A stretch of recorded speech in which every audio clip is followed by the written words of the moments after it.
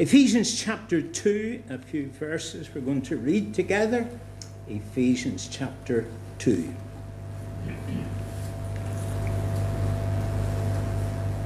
From the first verse. And you who made alive, who were dead in trespasses and sins, in which you once walked according to the course of this world, according to the prince of the power of the air, the spirit who now works in the sons of disobedience, among whom also we all once conducted ourselves in the lusts of our flesh, fulfilling the desires of the flesh and of the mind, and were by nature children of wrath, just as the others. But God, who is rich in mercy, because of his great love with which he loved us, even when we were dead in trespasses, made us alive together with Christ. By grace you have been saved, and raised us up together and made us sit together in the heavenly places in Christ Jesus, that in the ages to come he might show the exceeding riches of his grace and his kindness towards us in Christ Jesus. For by grace you have been saved through faith, and that not of yourselves, it is the gift of God, not by works, lest anyone should boast. For we are his workmanship, created in Christ Jesus for good works, which God prepared beforehand that we should walk in them. Therefore remember that you, once Gentiles in the flesh, who are called the uncircumcision by what is called the circumcision, made in the flesh by hands, that at the time you were without Christ, being alienated from the commonwealth of Israel and strangers from the covenants of promise, having no hope and without God in the world. But now, in Christ Jesus, you who once were far off have been made near by the blood of Christ. Amen. This is the reading of the Word of God. I'm sure, like me, you enjoy coming together like this. You enjoy these occasions when we're able to meet together, such occasions as the district prayer meetings. And I remember when they were very big at one time, don't you? Used to be nearly 100 of us gathered. It was wonderful. And we enjoy when we go to the association annual meetings and things like GBM annual meetings. It reminds us of the riches of God's mercy to us all. And it is that which creates that unique bond that unites us, something non-Christians know absolutely nothing about. They don't know this wonderful thing. And even when our children go to Sunday school or camp, I think they know there is something very special about them. Though, of course, they may not be actually able to say what it is, but there is something there that makes it different to all other things. There's a dimension there. And when they meet together in Sunday school and camps, and when we come like this evening, and on other occasions when we all meet together, there's a great sense, isn't there, of oneness. However, to enrich those things that we experience because of our oneness in Christ, it's good to remember the way we once were.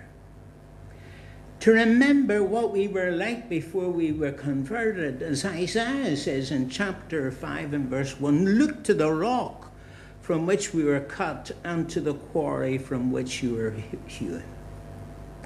Now, in order to do that, I want to direct your attention to Ephesians chapter 2, verses 1 to 5.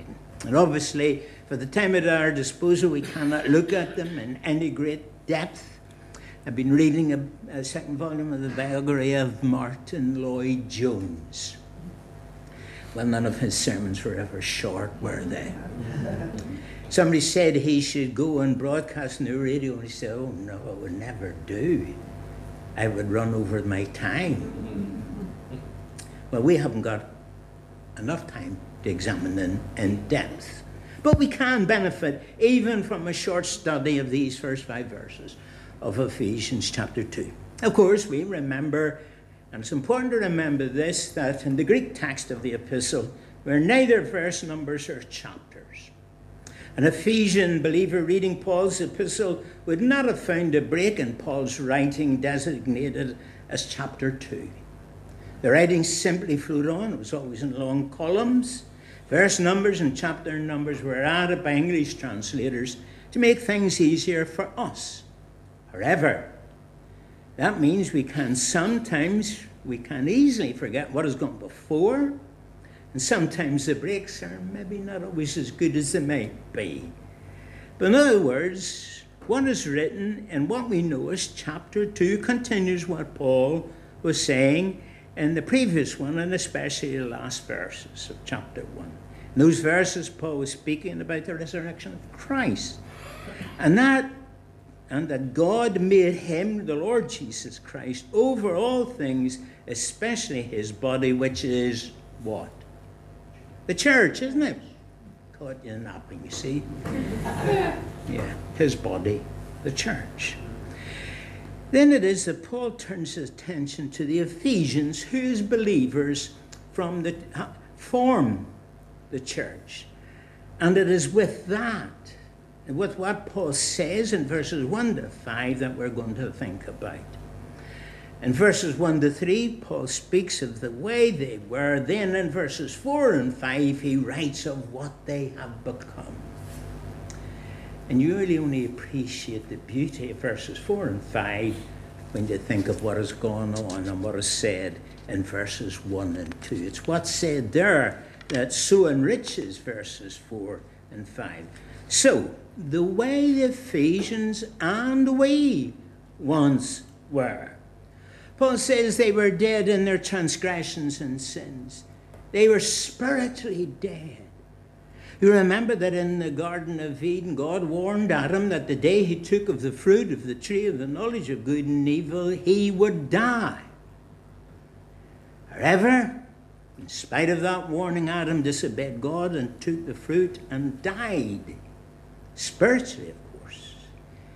He did not die in a physical sense, but as soon as he did take the fruit, then he began in himself to experience what would eventually lead to his death, but he died spiritually. His friendship, his wonderful communion and fellowship with God, that he could walk with God in the cool of the evening and speak with him face to face, that was gone, finished.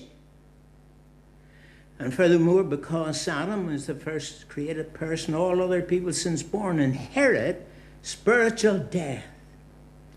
Paul had already said that in 1 Corinthians 15:22, and this is what he says: "For as in Adam all die, that is to say, all inherit spiritual death, which ultimately results, of course, in physical death."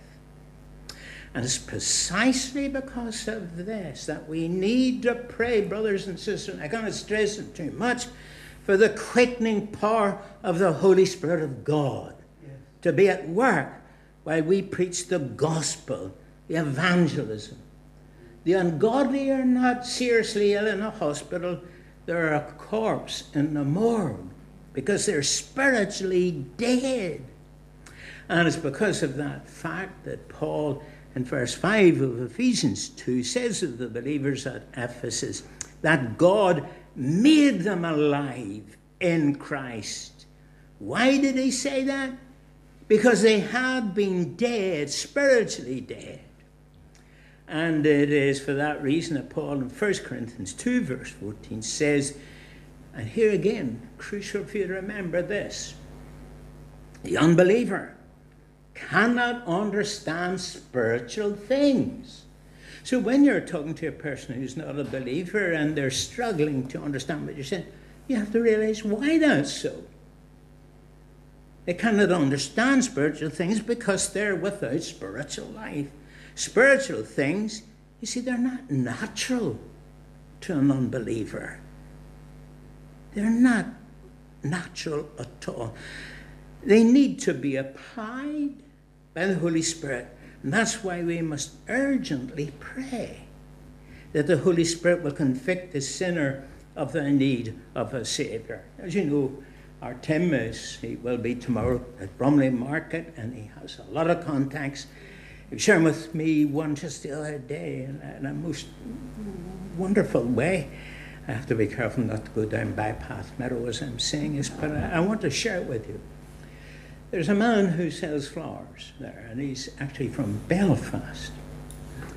And he's been brought up, and he knows all about orangism and all that sort of thing. And Tim said to me, Dad, I was just talking to him, and he said to Tim, you know, I think I'm going to hell. Well, Tim said, oh, well, we'll meet up and we'll talk about this sort of thing.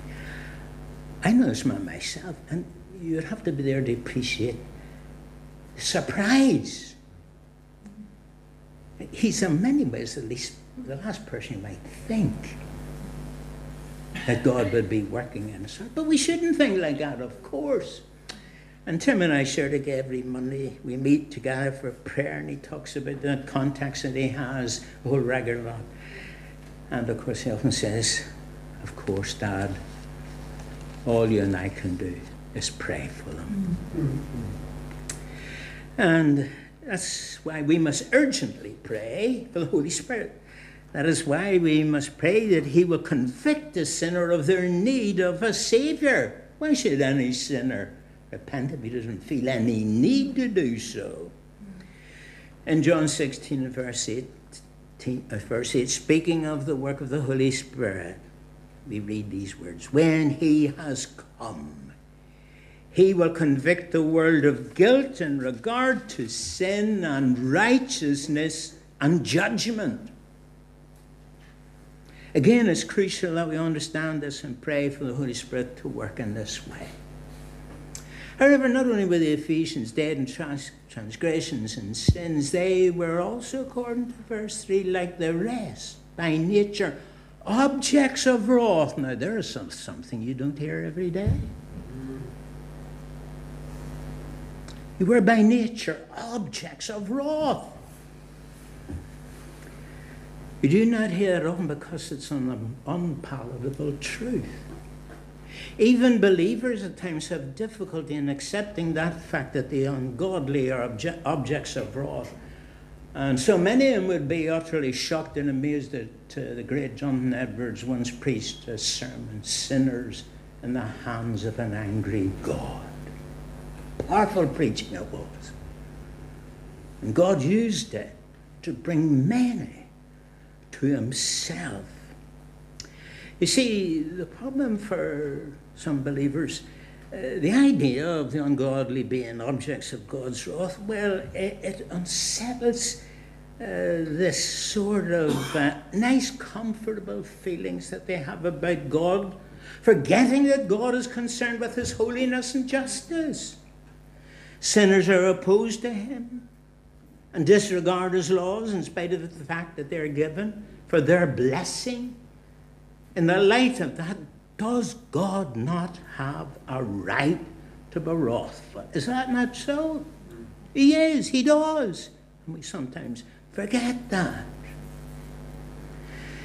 We don't take pleasure in saying these things, and it's true sometimes in the past. Some believers love to relish in the idea of people going to hell. I have a friend whose son turned out to be gay. And as soon as that was made known, my friend who's in college with me, he said, I had phone calls and he said, doesn't he know he's going to burn in hell? And it seemed as if they almost were rejoicing in that fact, instead of being disturbed and praying. And you see, God's product, of course, is a product of his righteousness. God's wrath is a product of his righteousness, an aspect of his holy character. Sin and lawlessness are an affront to God, and he must react to it. If God were not so to act, then his law would be without value, and humanity could live as they please. In Romans chapter 13, Paul, speaking of the magistrates, says this about them. But if you do wrong, be afraid, for he does not bear the sword for nothing. In other words, offending the law of Rome has consequences, so also those offending God's law. And that's serious, and we need to keep that in mind. Well, now, of course, so much for the way they were and we were. Now we come, of course, to the transformation. In 2 Samuel 23, we find these words in verse 3. Speaking of David, God says, when one rules over men in righteousness, when he rules in the fear of God, he's like the light of morning at sunrise. On a cloudless morning, like the brightness after rain that brings the grass from the earth. And here now, in Ephesians chapter 2, 4 and 5, here's the sunrise. The darkness is driven away. Here it is. But because of his great love for us. And here's sunshine after the darkness. Here, these glorious words. Notice the words, but because of his great love for us. The wrath of God doesn't exclude the love of God. These two attributes are held together, as we see in this portion. They are complementary to one another.